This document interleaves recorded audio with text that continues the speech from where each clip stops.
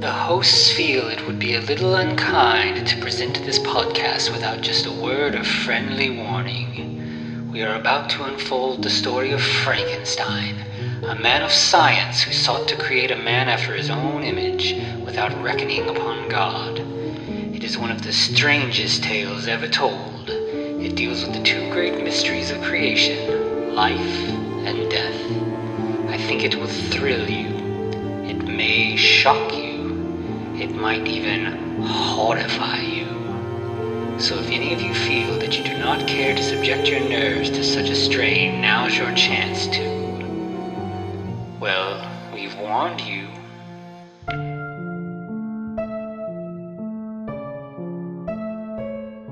Hello and welcome once again to the Frankencast. I'm the mad scientist Anthony Bowman. My pronouns are he, him, and I'm joined as always by... The return of the science wheel! That is Eric Velasquez. My pronouns are also he, him. I was very excited to see the science wheel. The science wheel has returned. And, just the science wheel. That's pretty much the only thing that carries over from the other Hammer movies in this one. But what is this one, Anthony? This is Horror of Frankenstein, right? Yes. Yeah, so this is the Horror of Frankenstein, the, sort of anachronistic Hammer Frankenstein movie that does not feature Peter Cushing, and that is, kind of, sort of a remake of The Curse of Frankenstein. But right. With a little bit of dry British humor spread on the top of it. Yeah, this is definitely a dark comedy. There's a lot of cheekiness and a lot of jokes that are sprinkled throughout this one. So it's firmly, the tongue is firmly set in the cheek. Oh, absolutely. And ready to go. Yeah, I mean, so straight out of the gate, you've got, the credit sequence. You just have this, classical nude painting of a woman, and someone is, meticulously drawing, dotted lines around parts of the body as if, planning to cut up a body. Right. So, yeah, and then, as the credits end, you find out that, sure enough, this is the young Baron Frankenstein in school.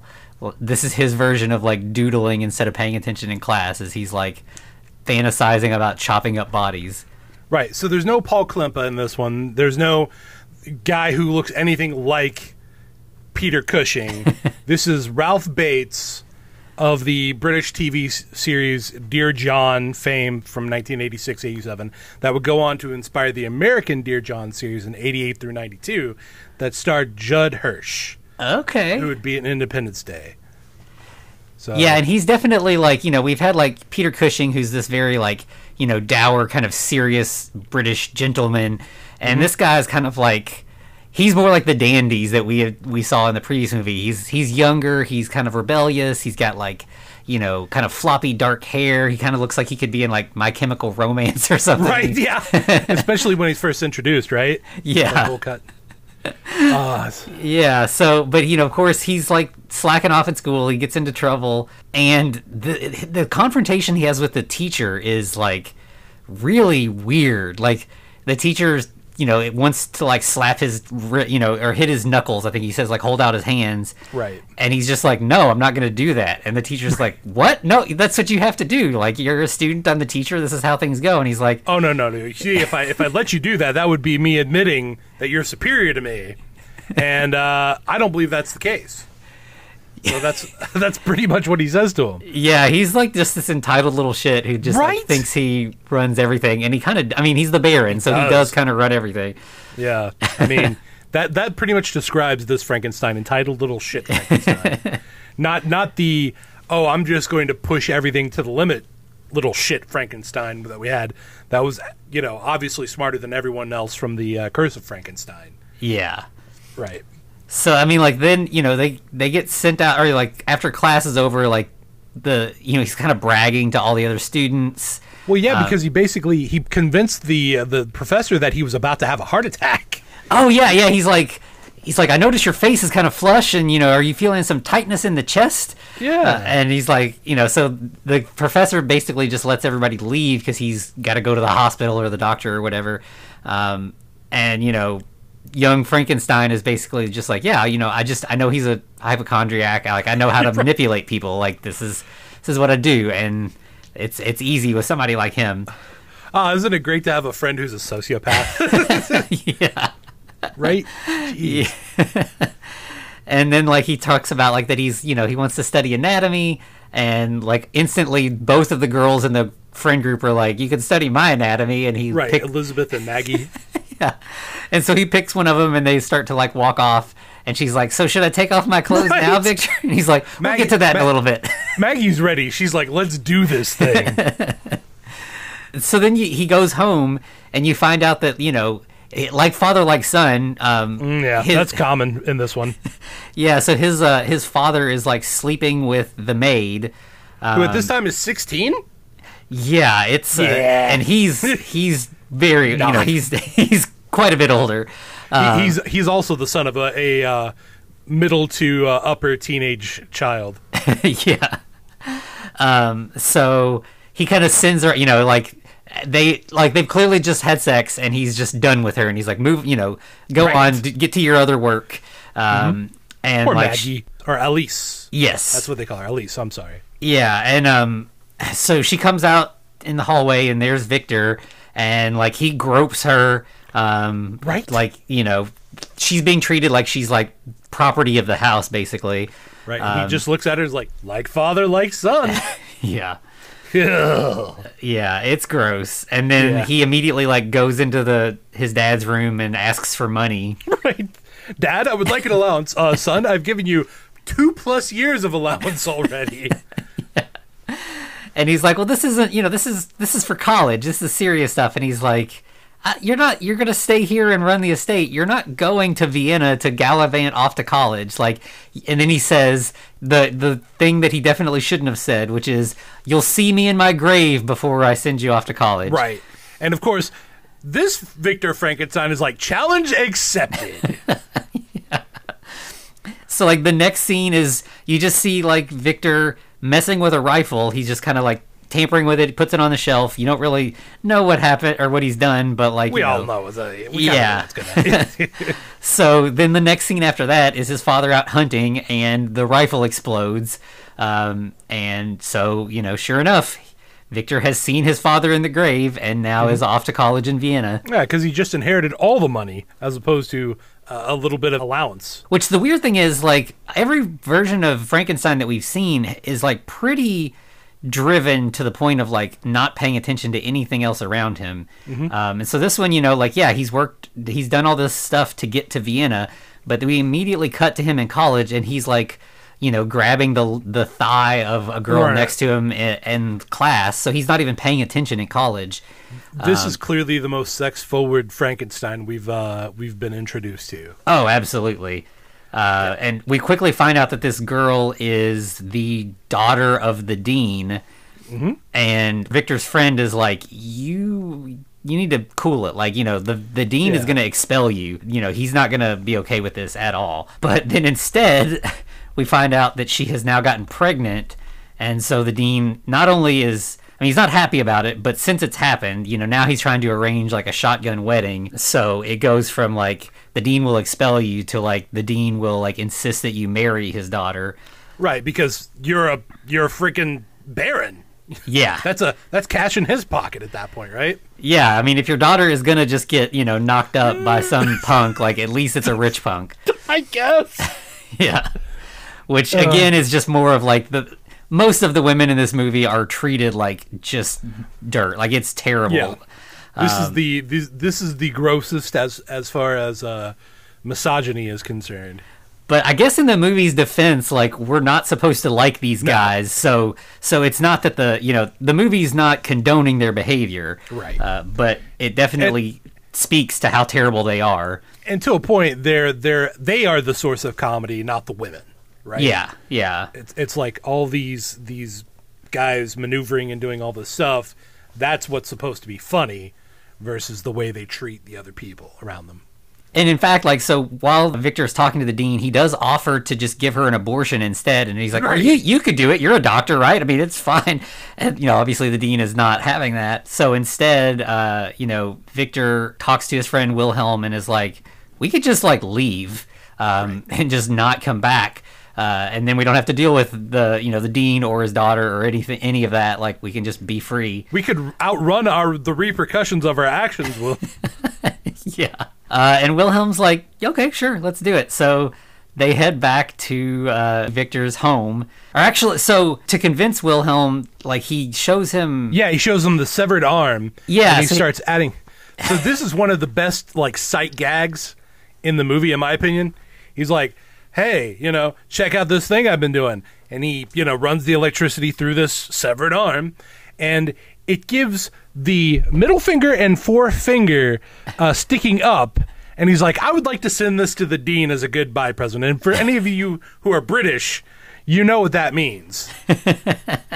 It's the nice way of saying jog on. So I loved every bit of that. I was like, okay, this is hilarious. Yeah. And like, they also, like, the way that scene is shot too is really nice, because like you get like middle shots where like you can see the arm like, severed and like on the table and everything. And then when the arm is moving, it's like a close up of an actual person's arm. So you get like a lot of like dexterity that you wouldn't get from some sort of like puppeted arm or something. And it cuts back and forth in a way that's pretty believable. Without having to do anything super complicated special effects wise. Definitely. Then they are headed into town, and we stumble upon like a coach being robbed, and Frankenstein and Wilhelm like see this happening, and Wilhelm's like, we gotta help out, and Frankenstein's like, do we? Why? Do we? But Wilhelm's like, I have to help, so he goes in and kind of like tries to intimidate the robbers and stuff. And it looks like it's not going to go so well for him. But then at the last minute, it turns out Victor is there. He's kind of hiding behind the coach with a gun and pistol at the ready. Yeah. Yeah. So that kind of shuts things down, and the robbers are going to leave. But Frankenstein's like, well, since we're doing all this, right? Here's a parting gift, right? So he kills one of the robbers. Then at that point, discovers that of the people in the coach, it's one of his old school friends, Elizabeth, the other girl who did not, take part in his anatomy lessons. Mm-hmm. And immediately we see that Wilhelm like is smitten for Elizabeth. Like he's like, love at first sight as soon as they interact. Right. And she's there with her dad. Her dad, who is played by Bernard Archard. For those of you who are Kroll fans, he was Erig, the father of Lisa in Krull. Okay. I don't know. Weird connect. There's a lot of weird connections in this one. And we're going to get there because I'm really excited when we get to the monster. I'm super excited. But Veronica Carlson, who plays Elizabeth, also was the landlady in Frankenstein Must Be Destroyed. Yes. So yeah, see her one more time. Yeah, we had like the tie from the previous movie with Dr. Hertz, and then now it's kind of carried on. They're just keeping like one cast member. Right. We lost Cushing this time, but we've at least got her. But so then like Frankenstein kind of sends everybody away, and like immediately like he's got plans for this corpse, and mm-hmm. So he's sent everybody away so that he could kind of get up to what he needed to without any prying eyes. Yeah, he pulls out a freaking Bowie. Yeah. Bowie knife and just goes to town. Yeah, so it cuts away before you see what happens. But I mean, you're watching a Frankenstein movie, you know what's going mm-hmm. on there. So then we get back to Castle Frankenstein, and Victor gets to see Elise again. And Elise is like so like the prototypical like hammer girl. Yeah.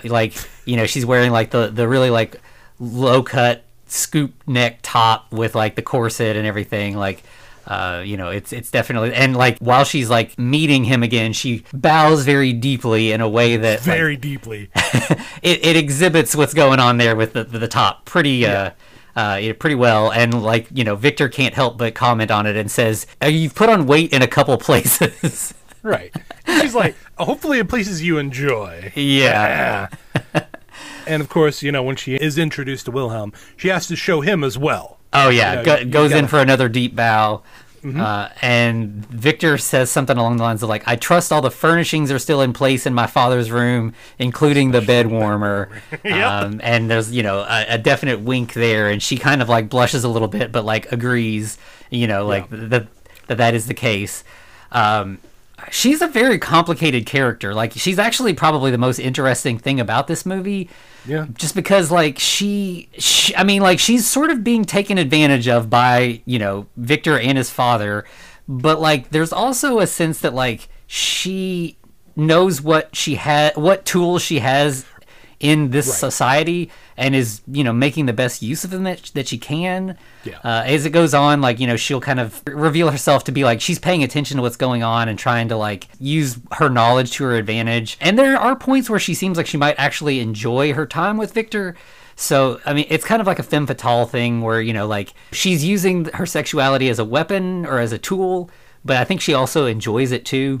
Right. She loves her job. Is the way to describe it. Yeah. She's making the best of a bad situation, but also she likes what she does. Yeah, exactly. Yeah. Then, Victor and Wilhelm go up to his... So he's going to be sleeping in his father's old room, and his old room is now going to be the lab. So they go into this room, and there's, like, a couple hundred, like, stacked wooden crates. Like, there's just so much stuff. That's all of his, like, medical equipment for their experiments. Oh, we're skipping the part where she cooks Wilhelm and yeah, that is dinner. Before that, yeah. Oh, God, yeah. Yeah, so, like, she, cooks them dinner, and they sit down to eat and everything, and, like... They complain so well. At least Frankenstein complains, right? Yeah, he's just like, this is like, he basically is like, this food is trash. Like, this is dog food. Like, I don't. And so when she comes in to like check on things, and he's like, oh, the food's fantastic, but I fear that you may have too much on your plate. So why don't you go ahead and hire a cook, and you can do everything else. And she knows what's up. She's like, my food sucks. Okay, I'll look into hiring a cook. Gotcha. Yeah, and that will come back a little later in a pretty good, like, callback. But so then, yeah, they're like, we're going to head up and do some work in the lab. And, there's kind of like a nod where Victor's like, I'll be seeing you at bedtime, Elise. But, of course, there's so much to unpack, and they're working really late. And Wilhelm is like, I've got to go to bed. It's like 3 a.m. I'm exhausted. I can't do this anymore. And Victor's like, oh, I didn't realize it was that late. Why didn't you say something? And he's like, I've been saying something for, like, well over an hour, and you're just not listening. I told you 5 times, Victor. So they do finally go to bed, and Victor goes down, and Elise is of course asleep in his bed. Like, she obviously isn't just gonna sit up waiting till 3 a.m. on him. Yeah, but I mean, he wakes her up reasonably sweetly, I guess, in an expected manner. Yeah, and she doesn't seem. Yeah, she seems to be happy to be woken. Like, she's like finally. Yeah. So they kind of have a sweet moment that kind of cuts away quickly. Like, there's a lot of sexuality in this movie, but there's not a lot of like sex. It's that's as is normal for the time. Like, we definitely know what's going on, but they're not going to put it all on the screen for you. Exactly. But they're definitely going to heavily allude to it. Yeah, absolutely. Yeah. So then we cut to the next morning, and they're still unpacking. And Wilhelm unpacks this really bizarre thing that kind of looks like a really small, like, alcohol still or something. It's like a cylinder with, like, a lot of tubes coming out of it. And Wilhelm's like, what is this thing? And Victor's like, it's a blood purifier. Yeah. Blood purifier. Purifies your blood. Yeah, he's like, it's basically like a kidney. Just, if you don't have functioning kidneys, this will do the trick. And Wilhelm's like, why do we need that? And he was like, well, we're going to need that. You just wait and see. Right, yeah. I got plans. I don't know that they really ever call back to the blood purifier. I don't think they do. No, they don't. Right. They make I'm sure, obviously, it's used for the creature, but it's just... Yeah, it's not like you ever see the creature hooked up to it or anything. Right, yeah. But then they get a visit from an old friend. Yeah, so then we meet, or re-meet Henry Becker, who was another one of the school friends from the scene earlier, but he's now a police officer. Yeah, police lieutenant. Yeah, and, Elise comes in and is like, the lieutenant is here or whatever, and he's like, I don't know, and, he says he's your old friend, but he's not there just to visit an old friend. He's there on business to find out a little bit more about the run-in with the robbers, or with the highwaymen is the term they use, because, obviously Elizabeth has reported the whole, what happened, And when the police went out to the scene, they found the corpse, but it was headless. Right. The cause of death was supposed to be a gunshot, not a decapitation. Right? Yeah, and Victor's like, maybe his partners came back to, like, you know, hide their identities, so they cut off the head. Right, versus stealing the whole body altogether, we're going to just cut off the head. Yeah. I mean, maybe it would. Maybe. So yeah, he's, you know, he denies all knowledge. And then, like, so Henry's like, okay, fine. And then immediately cut to the robber's head in a jar. Right. And so, you know, I think Wilhelm's like, what? Why do you, why did you take this? And he's like, using it, right? Yeah. And, you know, it's useful. You know, he was like, you know how it was when we were studying anatomy? Like, it was hard to get body parts to study, and we need to study, right? Like, that's... Yeah, study. Yeah, that's what we're doing here. Yeah. So then we get another dinner scene, and but like... this food's good. Yeah. This food's really good.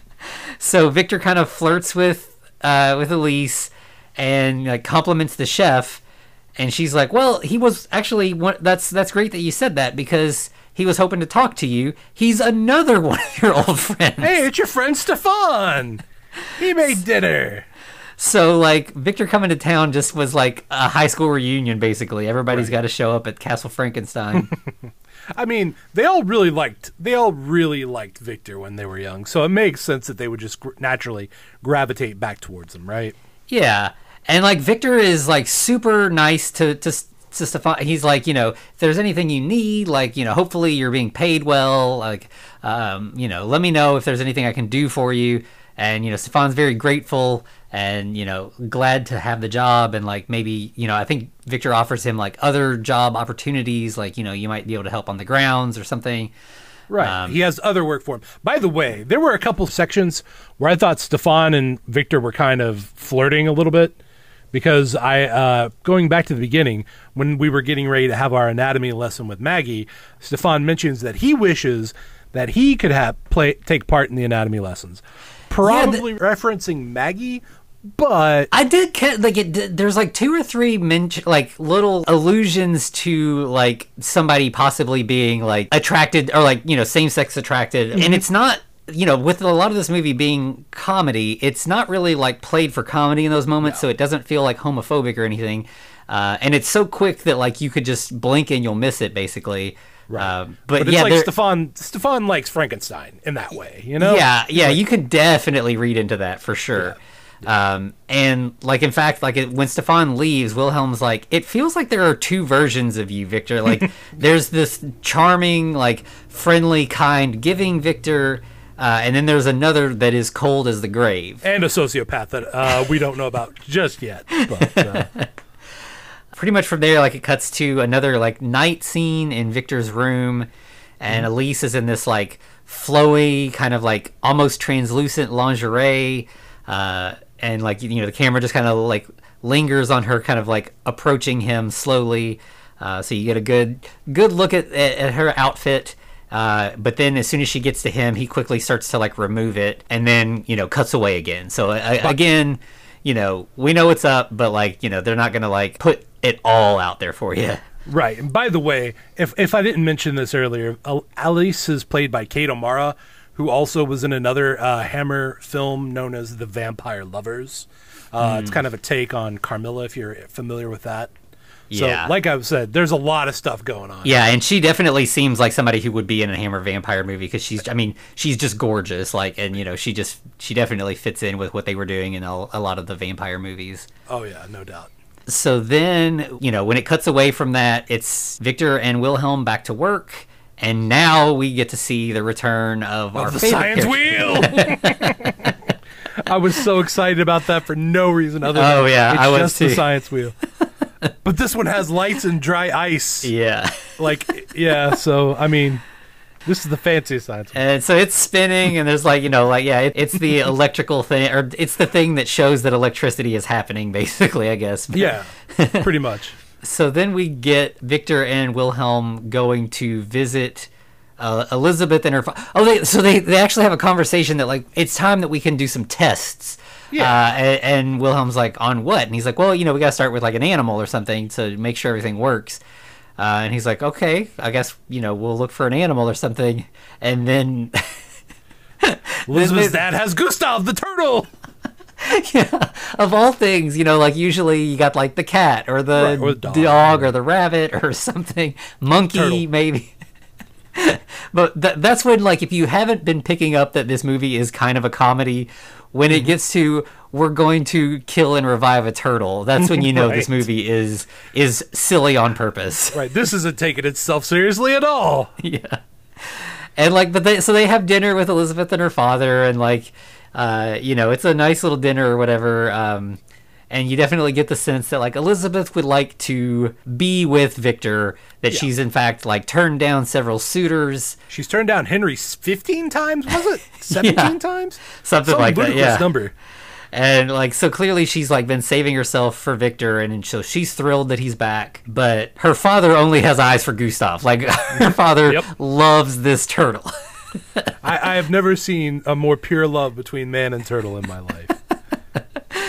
And so as they're leaving, like, Victor's like, oh, I forgot something in the other room. I'll be right back. And, he comes back out, and we don't see it, but like, obviously he stole the turtle. Yeah. And then He's like, I forgot my gloves. Oh, and what's this big bulk under your shirt? Oh, it's just ate a little bit too much, right? It's not a turtle. That's silly. Yeah, so then they get back, and they're just, gonna do these experiments on the turtle, and they kill him just to revive him. Yeah. They inject him with some, I'm assuming, generic poison TM. Yeah, and like, Wilhelm's like, how do I inject a turtle? And he's like, you just get it in there in between, like, it'll be fine. Like, Yeah. He's like, here, put these electrodes on the turtle as well. And then Wilhelm's like, well, where do I put him? His head's inside. And he's like, well, put it on the front end and the back end. It's going to meet in the middle somewhere. yeah. The electricity's going to get there. Yeah. And so they revive, like, at first, like, they shock the turtle and nothing seems to happen. They've kind of like, okay, I guess back to the drawing board. And then meanwhile, the turtle kind of wakes up, pops out of his shell, and starts kind of moving.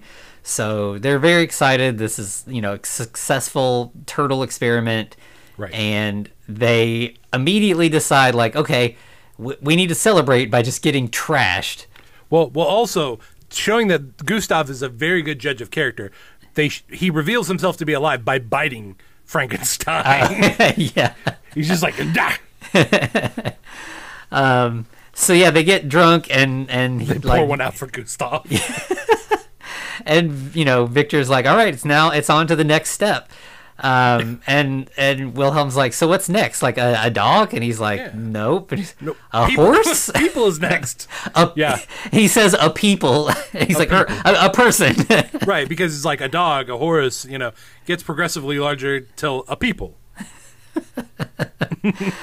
So at this point, like, we're going to be working on people. So what does Frankenstein need? He needs his his very own grave robber. So he hires this guy. I don't think he's ever named in the movie. He's just like the grave robber. Right. Yeah, actually, there's the grave robber and the grave robber's wife. Yeah. So he's like, I need fresh bodies. They can't be any older than 3 days.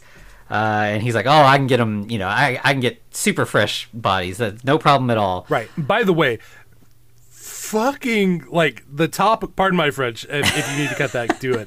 But the topical statement that this grave robber says, people are living longer now because of the welfare state. Holy shit. Yeah. Man, that hit hard. Oh, yeah. Yeah, we're not used to them being, like, overtly political, but, like, yep. And man, then the government taking care of you? What? No. it's so unexpected. Yeah. But this gravedigger is going to get bodies so fresh that they'll pass muster from the government meat inspector. If you want to go the Sweeney Todd route, right? Yeah. And then because, this is a relationship between a man and a woman in this movie, turns out the grave robber kind of sucks too, because he just like sits by the grave while he makes his wife dig them up. Listen, I feel that this is consensual. I think she's the muscle one. I mean, it seems to be. She's not complaining at all. Like, no. They just have like a nice little chat while she's just digging and he's like, sitting on the edge of the grave. Right, And they're actually doing some family planning here. They're like, listen, Frankenstein's going to give us so much money, we can have a second kid. yeah. We can afford that. Yeah, so she ends up hitting the coffin, you know, as you do with those grave scenes. That's how you know you've dug deep enough. Thunk. And then we see, like, them knock on Castle Frankenstein's door, and they've just got a couple body parts. So they didn't bring, like, the whole body. They've just got some wrapped things. You can't tell what they are, but they're all kind of small, so it seems like arms and legs, maybe. And he says something about, you know, here's what I could get so far, but there was an avalanche nearby, so, like, I'm going to go look into that, and I think I can, you know, this could be, like, a payload of, like, tons and tons of bodies. Right. And don't mind me if I'm gone for a couple days. Don't worry about me, because this Frankenstein is capable of worrying about other people.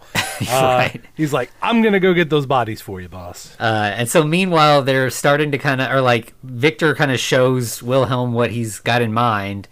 And Wilhelm is not happy about, like, you know, a collection of body parts. He's pretty disturbed. But then instead of the avalanche thing, it turns out that the robber ends up finding out that there's a ferry that crashed and sank or something, and he had heard rumors that bodies were, like, washing up on the shore. So he's like, well, we can just park by the shore and just wait for that money to roll in, you know. Yeah. So they end up bringing, like, 6 whole bodies. He shows up with the cart and, like, is like, Victor, I need some help. You know, this is gonna take a couple trips. So then it cuts to, like, a bunch of bodies underneath, like, one long tarp, right, basically on the floor just of the row. lab. Yeah. And then we kind of get, like, sort of an echo of, like, the opening credits thing. Like, Victor, you know, pulls back the tarp, and he gets, like, a paintbrush and is, like, painting, like, lines on the bodies and numbers, like, okay, this will work for here, I want this for part number 2, this will be part number 4. But of course Elise is actually kind of spying on him. She's like, what is he doing? And she catches him. Yeah, and you see, like, this, like, just look of disgust on her face, but she doesn't reveal that she sees, like, you know, again, like, she's smart. She's like, this is useful info, I'm gonna hang on to this for the moment. Right, she's, you know, like, put a pin in that, we'll come back to this in a bit. Yeah, exactly. Like, she clearly doesn't approve of what he's doing, but she doesn't say anything because this may be beneficial to her down the road. Oh, yeah. Meanwhile, Wilhelm is like, I'm leaving. Like, I don't approve of this. I'm going back to school. You know, our school break is over. I can't have any part of this, and you need to stop. Right. If you don't stop, I'm going to report you to the authorities. I love this version of Victor, by the way, because he's like, all right, you know what? You've got a very valid point. I understand what you're saying. Just we're going to tear this whole thing down. You know, I don't know what I was thinking. Let's just go ahead and take everything down. You go ahead, go over to the turbines. Make sure you put both hands on there really tight when you're taking it apart. Then he runs over, flips the switch on Wilhelm, and electrocutes his best friend. Yeah. And, like, you know, compare this to, like, Peter Cushing's Frankenstein, who, like, anytime anybody, like, pushed back against him, he immediately just, like, dug his heels in and, like, made things worse for himself. You know, right. Like, anytime anybody, like, talks bad about Frankenstein, like, and doesn't know who they're talking to, he has to defend. You know, he can't let anything go. But this one's, like, immediately like, okay, here's the play here. You know, I gotta act apologetic, and like here's how I'm gonna maneuver things. And yeah, not only does he, like, electrocute and kill his best friend, but, like, before the body is cold, he's painting lines on on Wilhelm. He's like, well, this part would work for this. You know, he's like, he's ready to make use of him. Yep, and then immediately you see the hand get dipped into the fish tank. Yeah. And that kind of seems strange to me. So he just had 6 bodies. Now he's just got a 7th full body. You would think that would be enough. Like, right. I mean, like, for one, Wilhelm should be pretty fine. Yeah, like, you probably messed up his heart. You might have fried some other stuff, but, like, generally, you could have used most of Wilhelm and, like, been pretty well on your way to having a full creature ready to go. Instead, he's still working. Well, this Victor, he's a little sloppy. He creates a lot of waste. Yes. And of course, he disposes of the waste by just throwing it in a big tub of acid. Right? It's not just a tub of acid. Like, it's this fantastic apparatus that's like this giant wooden box that's like, you know, almost the size of like a train car. It's a little smaller, but it's a large, like it's taller than Victor is. It's huge rectangle. And then above it is like the this 4-foot swimming pool of acid. Yeah, it's like this series of like glass jar or glass like huge beakers that are all kind of angled, and like he can just pull a rope and they all dump acid in all at once. Right. That's the quick disposal method. Yeah. It's a really cool thing that again will come back later on to be an important part of the story. So yeah, that's how he's getting rid of everything, so there's not like, you know, tons of just loose body parts everywhere. So we kind of get like a little bit of a montage scene where like he's working, he's like not, you know, he's working all hours, so Elise is like up late without him in bed. He's skipping meals. There's even a scene where like he's in bed with Elise and she's like trying to initiate like a sex scene, you know, she's like rubbing his back and stuff, and then just she looks over and he's just asleep. Yeah, I mean he's working too much. Yeah. And he's even neglecting poor Stefan, because Elise and Stefan are just sitting there at the table waiting for him to come down to dinner during one of the scenes. Yeah. And he's just not there.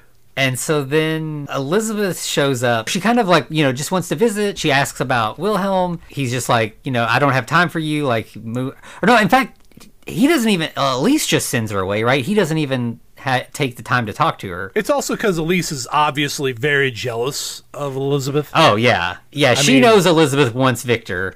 So as the montage kind of completes, like you see, he's got this drawing of a body that he's like marking off, like, okay, I got the arm, I got the heart, I got whatever, and we're down to all that's left is the brain. Yeah, the brain. Figure out where we can get the brain, which is marked as part number 25 on his list. Everything's numbered. So we need part number 25, the brain. Let's have guests over for dinner. Let's do that. And so he invites Elizabeth and you know, Elizabeth's father. And right. This is another great gag. It's probably like I laughed out loud at this gag. Yeah. Like it cuts to like Victor looking over at Elizabeth's father, and the number 25 is just like written on his forehead. Yeah. Then the audio kind of blanks out there. Because he's like, oh, this is the guy. This is the one I'm going to use. It reminds me of like in like a Looney Tunes cartoon when somebody's starving and suddenly their friend turns into like a roast chicken, you know? Exactly. So we know what Dad's fate's probably going to be. Yeah. And so then like as if it wasn't obvious enough, he's like, okay, let's get an after dinner drink. And he's like pouring drinks for everybody, and he's like, "What kind of drink would you like?" Would you like some wine? Oh no! Father says. He's like, no, that'll mess with my gout, because of course Victor probably already knows this. I'll have a cognac. I'll have something that you'll have to go specially to get, and you could slip something into, as Victor does. Yeah. Yeah. But don't worry, because men like you and me, Victor, we have long lives ahead of us. Long. Oh yeah. Forever, like extremely long lives. Okay. Yeah. I don't plan on dying within the next 2 or 3 days. That would be weird. I've got at least another good 30 years in me, right? And if you say you have a long life ahead of you in a Frankenstein movie, it's kind of like it's this version of like the Scream rules of like, don't say I'll be back. I've got 2 days to retirement. Oh yeah, that too. Yeah. So you know, so of course. Or on their way out of the door, like Elizabeth basically just like proposes to him. Like she's very forward and just like, you know, you could use somebody around the house, and she kind of implies like, you know, you need somebody to help with like household chores and stuff. And you know, Victor's like, well, I've got Elise, and she's like, yeah, but you know, Elise is just a housekeeper. You need more than that. You need somebody to take care of you. And you know, as soon, you know, of course, Elise is doing that too, but you know, Elizabeth doesn't know that. Yeah. And so as soon as she leaves, like Elise is sort of like mocking her. Like, oh, you need somebody to take, you know, and Victor's like shuts her down a little bit, and she's like, you better take care of me because I know things. Right. You can't just fire me because if you happen to, I might happen to find myself at the police department, and we'll see what happens, right? Yeah. So she tips her hand at this point. Oh, yeah, yeah. And, you know, which of course that it doesn't tend to work out. Immediately it cuts to Elizabeth's father's funeral. Right. So because he had indigestion and as they're like walking out of the funeral, the grave robber is like standing there, and Victor's just kind of like nods to him like, good to see you. You know what to do. Right. Yeah. Pretty much. But I love the fact that when Victor comes up to Elizabeth at the funeral, he's like, "Don't worry, your father's work will live well beyond him." So, Yeah. And then we get like the next scene. Elizabeth finds out that her father was like heavily in debt, and basically like she can either pay off all of his debts right now or be kicked out of her home. Right. He owes what, 12,000 marks? Yeah, and so of course she doesn't have it, so she's ejected from her home and shows up at Victor's to like ask if she can like stay somewhere for the night. Like she has nothing, which like that kind of struck me as like, theoretically, like Elizabeth's father seems to be one of the less terrible men in the movie, like as far as how he's portrayed, his behavior in scenes.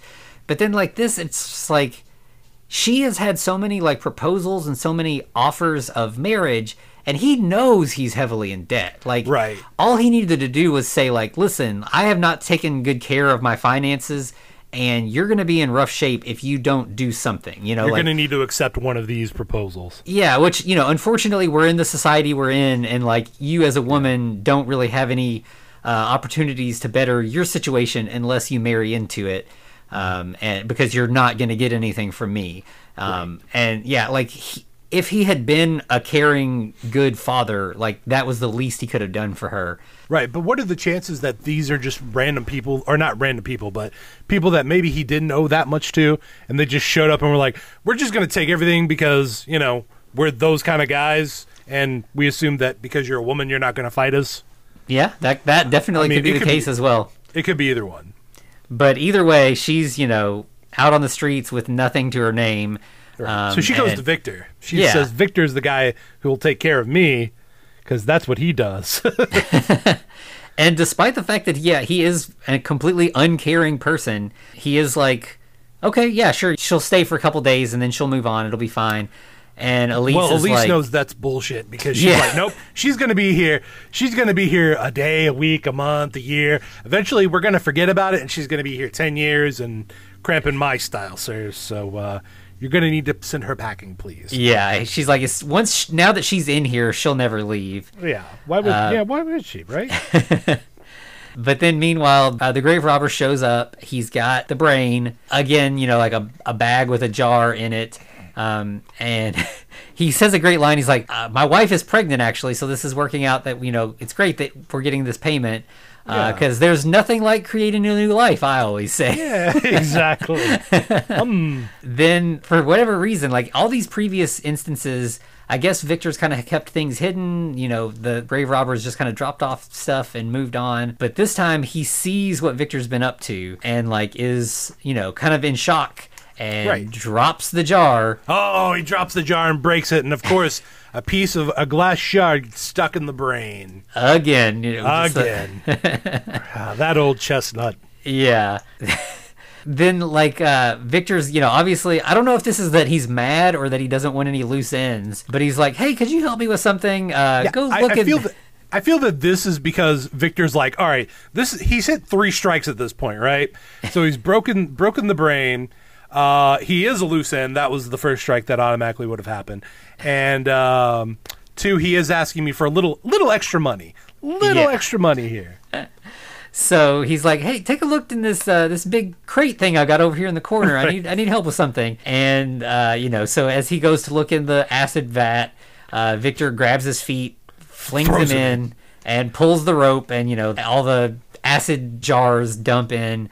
And the grave robber is gone. Yeah, problem solved. But also, it's thunderstorm time. Yep. So what happens in a Frankenstein movie when there's a thunderstorm? It's time. So let's raise the antenna, attach the electrodes, and get this monster ready to roll. Yeah, and so it kind of works like the turtle thing again, where like lightning strikes, but like Victor thinks it didn't go well. Like he's, some sparks fly, and he's kind of like messing with the switches, trying to figure out what happened, trying to get things ready for another go. And meanwhile, across the room, the creature has woken up and like breaks free of the, he's on the slab as he is, and he like breaks free of like the strap that's holding him down. Anthony, do you know who this monster is? Do you know who this monster is?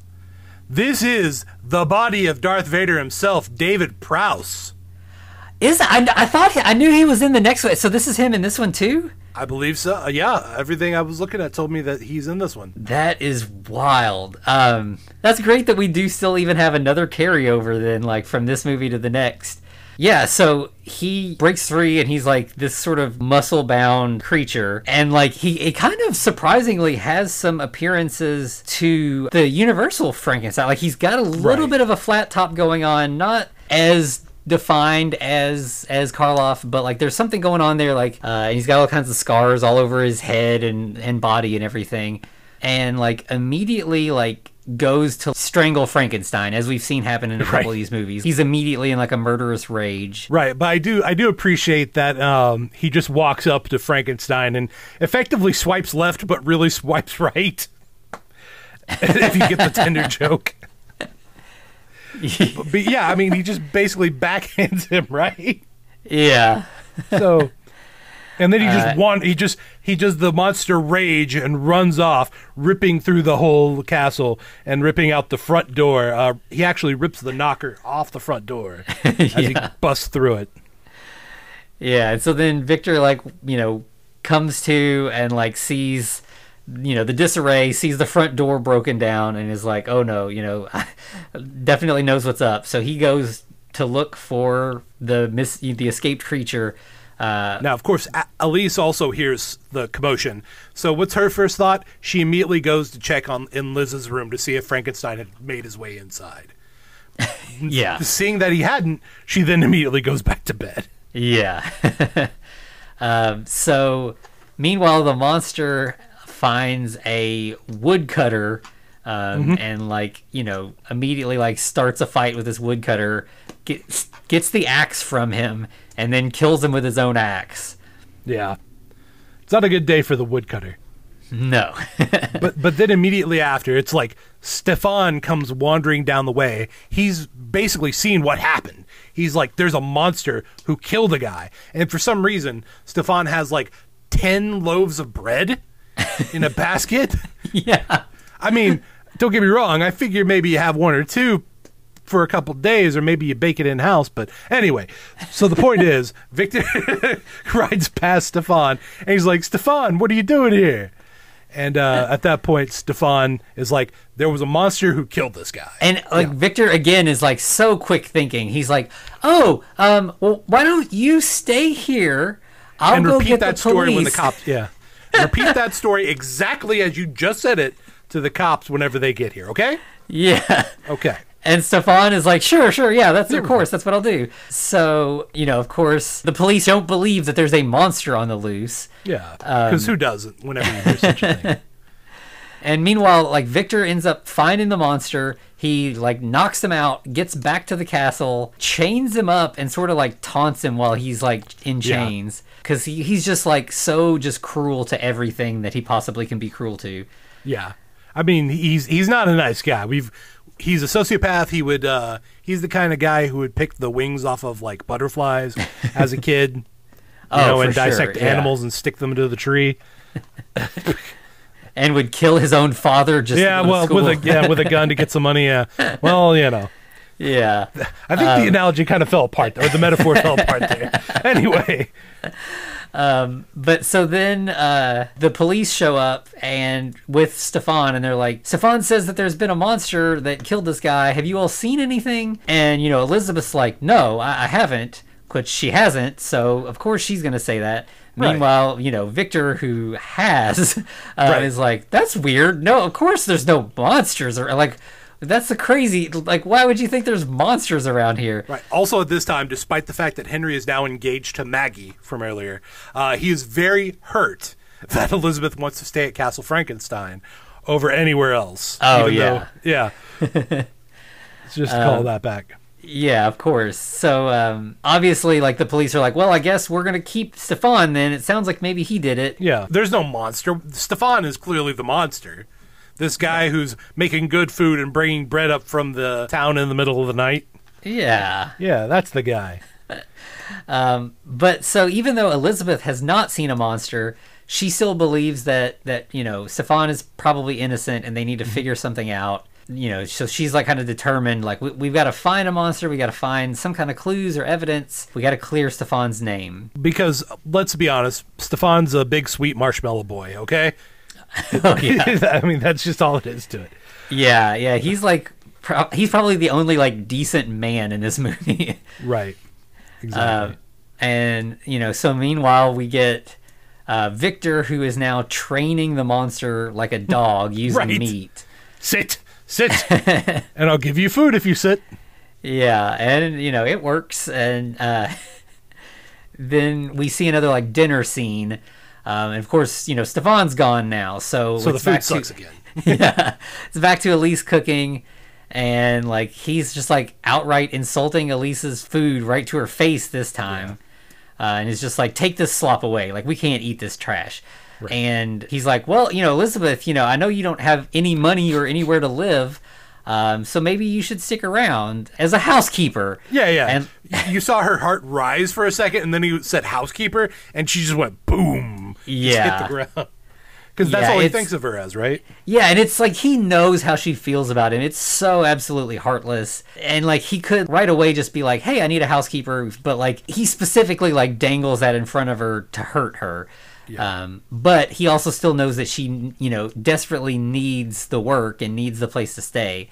So he knows he can do that and that she'll still take it. Yeah, unfortunately. And it's at this time, the gravedigger's wife makes herself known at the entrance. So she's like, have you seen my husband? And Victor's like, well, he was here. He dropped off some stuff. I paid him and he went on his way. That's the last I've seen of him. And she's like, awesome. I thought you were going to say that. And that's such a shame because, like, now I'm going to have to go to the police, which it's hard to say if she's threatening him or if she's not aware, but either way, she's like, it's unfortunate because, like, I got to go to the police because I need to find my husband. And, of course, I'm going to have to tell him what my husband's been up to so that they can, follow the clues and find out where he is. So that might lead back to trouble for you, right, Victor? So that's what leads me to believe that she knew what she was saying, but he calls her bluff, and he's like, no, tell you what, you go to the police. You go to the police right this second, take the shortcut through the woods. Make sure it's the specific shortcut through the woods to get to where you need to go real quick. That's what made me think maybe she wasn't aware, because it was like, right. If you're going to blackmail somebody and they specifically try to designate a way to go somewhere, like maybe do not go that way. Yeah. Go every other way, but that one way. Yeah. But so of course she does go that way, and Victor sends the monster to kill her. So that murder scene is found, and the police, not only do they find the murdered woman, but they see a giant rectangle footprint. Right. So they're like, maybe there is a monster. Maybe something's going on. Right, this is a big footprint. It's heavy foot. Oh, yeah. Yeah. So they decide to postpone the execution of Stefan because something clearly is going on. Yeah. Whether it's a monster or not, there's been another murder, and Stefan's been in jail, so he definitely didn't have anything to do with this one. It's really close to Victor Frankenstein's house. So yeah. There's a lot. There's 2 + 2 starting equal 4. Yeah. And like then so Henry shows back up. He's going to tell Victor what's going on. And he kind of he doesn't really do the investigator thing. He's more of just like, hey, just so you know, this happened. It was nearby. And Victor's just kind of like, oh, that's funny. What a coincidence. And right. Henry's like, listen, whether there's a monster or not, there's a murderer near your house. There's been 2 murders right outside your door. You should be worried about this. And the fact that you're not makes me worried. Yeah, so Henry's pretty skeptical, but he leaves, and I think this is probably Victor's downfall. If he had played this better, I think, he could have directed things a different way, but at this point, he's, I guess, feeling a little too cocky and, kind of laughs this one off. Right, but it turns out Elise is eavesdropping because her head pops out from behind a massive chair. Yeah, so as soon as Henry leaves, she's like, so I could use some more money. And he's like, for what? I pay you fine for your housekeeping skills. Do you think you deserve more money for your bedroom accomplishments? Right. Yeah, super shitty thing to say. Yeah. But she's like, no, to keep me shut up. That's what I need more money for. And he's like, okay, maybe you're onto something here. Why don't I make you a full accomplice? I'll show you what I've been up to. So why don't we take a look in the lab? Also, just a note, if you try to blackmail someone and they offer to make you a full accomplice, do not accept that. We've never seen that turn out well in these movies. No. It's happened multiple times. So he's like, here, let me show you into this room. And he like opens the door and there's the creature. And he just kind of shoves her in and then shuts and locks the door behind her. Yep. And then we hear a loud scream and we know what happens. Yeah. So but I like the fact that once they hear the scream, he's talking to Elizabeth and he's like, so turns out I need a new housekeeper. Are you interested? Yeah. Yeah, in this one, like, he's really, really, like, just twists that knife where he's like, again, I only want you as a housekeeper. I don't have any other use for you. Well, he does have another use for her, but still technically part of the housekeeper job description in the Frankenstein household. Yeah. Meanwhile, the monster escapes again, breaks down a door again. Right. But this time he goes to like a nearby cottage. It looks like it's probably like a fur trapper or something. Like you see a lot of like animal hides on the wall. Yeah, definitely woodsman vibes. Yeah, but there's no woodsman there. There's just a little girl. We know what happens with little girls and monster Frankensteins. Yeah, and there's something a little weird about this scene. Like it cuts away, you don't see what happens, and then like you get the little girl talking to her father. And she says, he hurt me, that nasty monster. Right. And, like, I feel like I kind of took the bait the same way that, like, the audiences did for the first Frankenstein when they didn't show what happened to the little girl. And I was like, was she, like, assaulted? Like, in what way did he hurt her? Right. Did he push her around? Did he just throw her across the bedroom? What happened? Yeah. But so then the woodsman or whatever like goes to Victor and is like, there's a monster nearby. He hurt my daughter. Victor's like, oh, okay. And he just like leaves. Right. And he's just like, yeah, that's nice. All right. Where's the monster? Bye. And the woodsman's like, yeah, we could have used a ride into town to report this, but okay, fine, whatever. Right. So while Victor's out looking for the monster ends up coming back into the house. Then Elizabeth hears the commotion, goes to look, and she is attacked by the monster. It's more like she's just snatched up by the monster.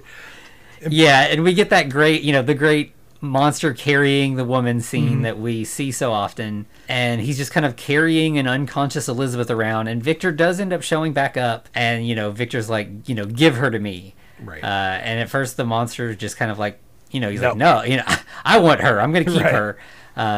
And, but eventually, because he kind of has developed this like dog trainer kind of relationship, the creature kind of lets go and it's like, give me the ball, right? Yeah. Yeah.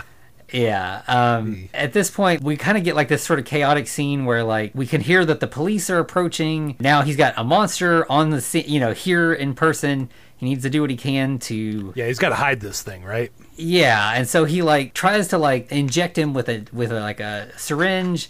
And, like, clearly the monster's afraid of needles, so he's not having it. He's like, oh, big man, are you?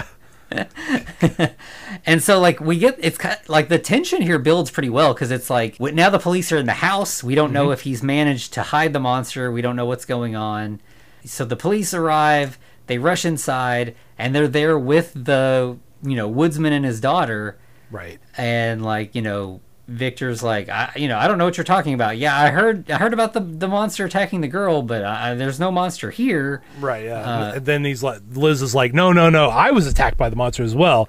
And he's like, no, you've been having nightmares. He gaslights her pretty hard. Oh yeah. Yeah. And then Henry's like, all right, we need to search the place. By the way, I love the little girl because she's doing what all kids would actually do and just tinkering with all of his stuff. Oh, yeah. And Victor's the kind of guy who's like, don't touch my stuff. Yeah. Like, I think she does actually touch the blood purifier at one point. He's like, stop it. Stop it. Yeah. And, so of course, like, Henry wants to search the place, and Victor's like, yeah, sure, you can search the place once you have a warrant. Right. Which, like, kids, if the police ever want to search your place, ask for a warrant. Warrant, yeah. Whether you've done anything or not, ask for a warrant. Yep. But in this case, it all is for naught, because as, the little girl continues to poke around, she pulls the rope on the acid dispenser thing. Right. And if we as the audience had not figured out where the creature was hiding, now we know. Because as soon as she like goes to pull the rope, Victor's like, no, wait, don't. And it's too late. And it's like he just saw someone drop a plate. Yeah. He's just so like, oh my gosh, you just destroyed all my work. Yeah. And of course the movie ends with his like, I'm just so fed up with this crap. Look, so there's no actual punishment for Victor Frankenstein in this one. Yeah, because we know that, Henry is going to go get the warrant, but when he comes back, there's no monster. And in fact, as they're leaving, like this is where like threw me off, because like earlier she said like, he hurt me, the nasty monster. And then here she says like, it was quite a nice monster, really. Right. So it's unclear what exactly happened, but hopefully, she wasn't hurt too bad. Then like everybody leaves, Victor goes to look in the acid bath, even though he knows what he's gonna see, and sure enough, one shoe and then a second shoe pops up. Float up to the top. So all that's left is his shoes. Yep. And yeah, like you said, he's off the hook. He's safe from the police because there's no evidence.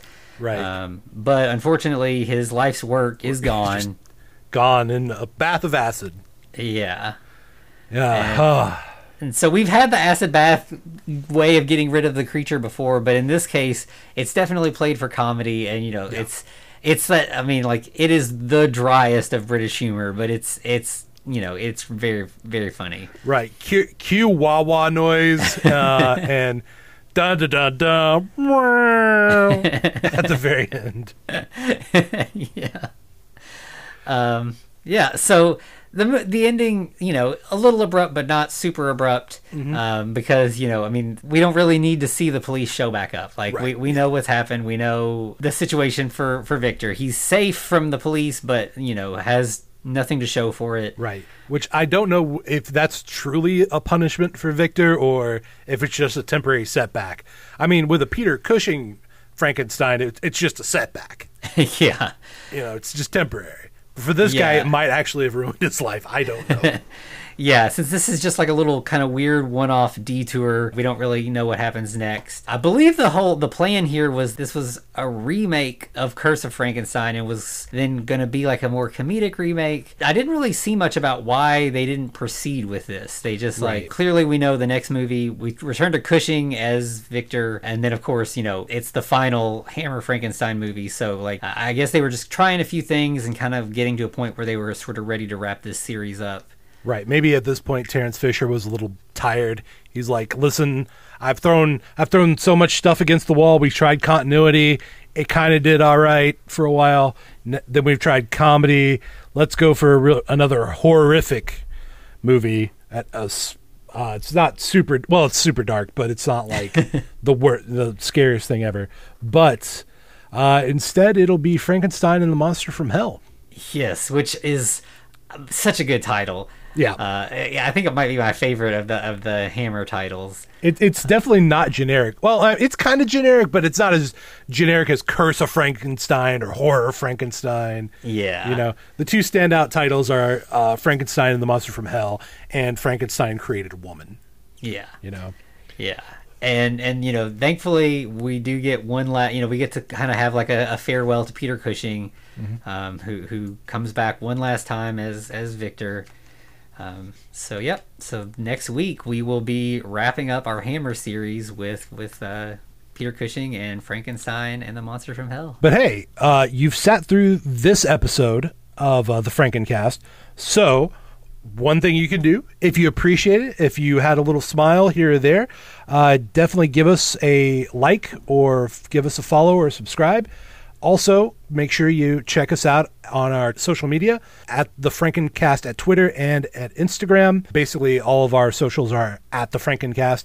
You can even send us an email at thefrankencast@gmail.com. Yeah, like we've been engaging a little bit with some folks, and it's been kind of fun. We definitely like to do more of that. And yeah, if you do like it, I know rating and reviewing, it's kind of a pain. Like, I listen to a lot of podcasts, and I have definitely started rating and reviewing more of them since I started doing one of my own. I did do some, but like, yeah, it's definitely, if you like this and you want us to keep doing it and you want us to keep expanding, then like more listeners will find us if those rates and reviews are there. So it helps us, but I think in the long run, it helps you if you're enjoying what you're listening to. I have to agree with that. Well, as we've come to the end of this episode, to be continued. Looks like you survived another episode.